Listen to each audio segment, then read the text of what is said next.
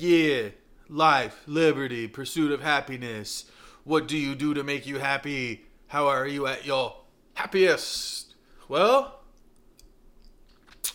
creativity seems to be my forefront. Family, friends, books, movies.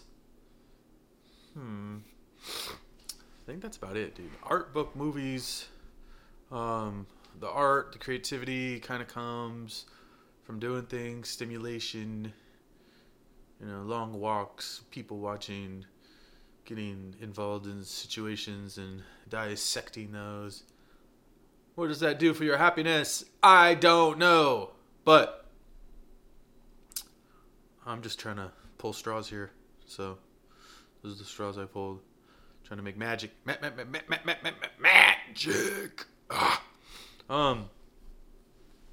Besides that, you need to be happy too. So find out what makes you happy and handle it. Sometimes it's simple, man. Warm cup of tea, some really good food, baked potato after a long exercise. Yeah, I said it. It is kind of glorious. I don't know, bright skies, beautiful sunshine. Sunshine does magic, so you let that shit in your life. Open your windows, fucking take off your shades, absorb it, and breathe deep. Breathing's so weird because it's with us every moment, and it's almost like because you don't have to think about doing it, maybe you forget that it's fucking awesome if you just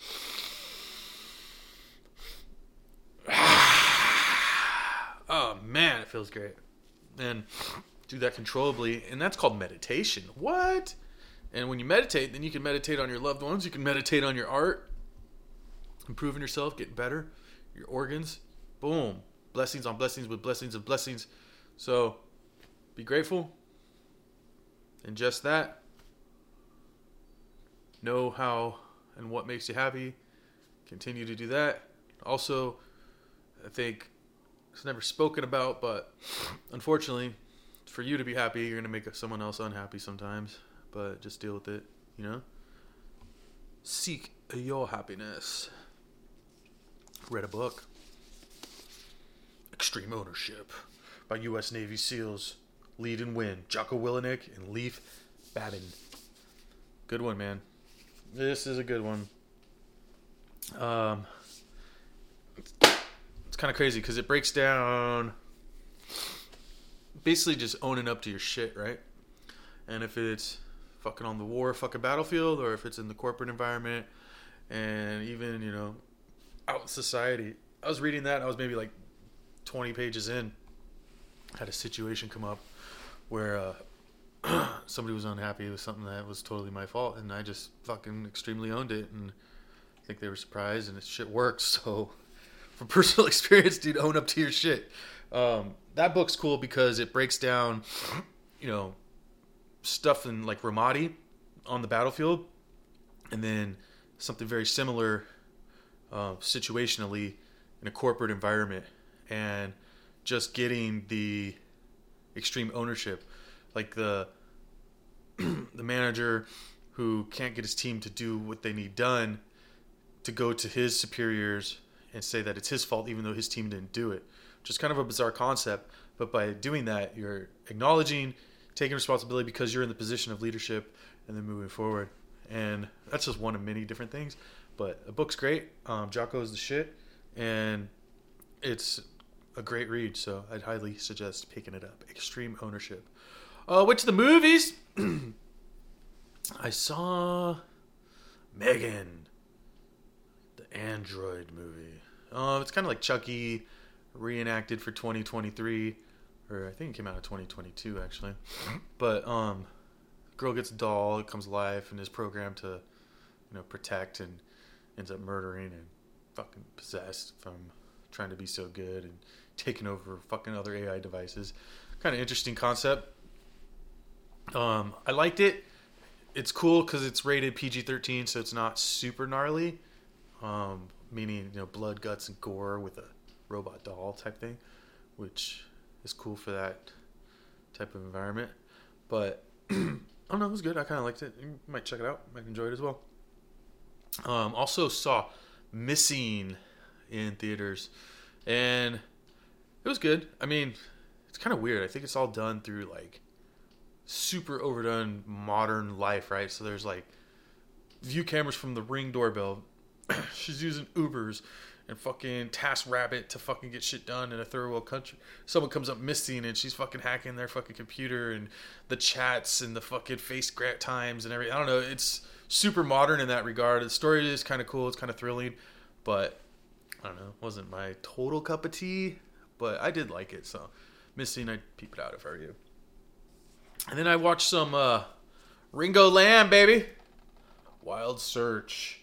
This with Chow Yun-fat, Hong Kong cinema from '89, and it was interesting. It's actually, because it's from '89, it's filmed in Hong Kong, and just seeing in high definition Hong Kong in the '80s, it's pretty cool. I haven't seen it in real life, but bright lights, neon, fucking busy city.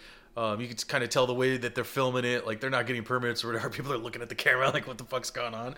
But it is like a cop murder mystery, falls in love, like, I don't know. That's cool. And then I peeped out. It's kind of like a sequel too, but Nothing Underneath and then Too Beautiful to Die. They're both like part of this Vinegar Syndrome set here. And it's giallo, but it's late giallo. First one's kind of about supermodels, and then the second one's about like artists, I think. I don't even know now. That's fucking horrible. It's supposed to be like a sequel, but it's not. But it was, and I think that's why it came on here. But they're fun. That just never heard of it. Italian fucking shit fucking going on, and I don't know. I like that kind of stuff. Whatever. You probably do too if you watched it, so I peep it out. And then I saw this, which I wanted to get for a long time. Roland Click's Deadlock. This is filmed in Germany in a desert, right? Which I didn't even know they had fucking deserts in Germany. And it's kind of like a Western, post-apocalyptic. I would read you the back, but it's in German.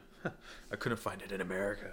But it's kind of cool. It's got some really neat cinematography. And it's kind of like a heist. There's a fucking briefcase full of money and, you know, all that good stuff. All that fucking cinema we love dearly. And then, I think I already talked. I saw this last week, or last show. Tough Guys Don't Dance. It's pretty good. I don't know how it got on my pile here.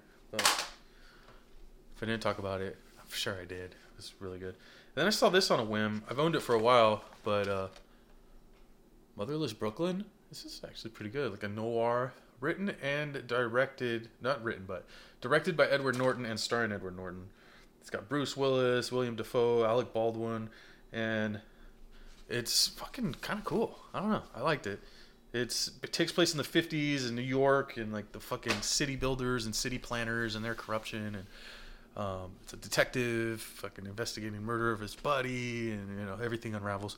But that stuff's always fun, and it's kind of cool. I think that's Edward Norton's first film he directed, and he starred in. And he plays a dude with Tourette's, and he fucking plays it off awesomely, or at least really well.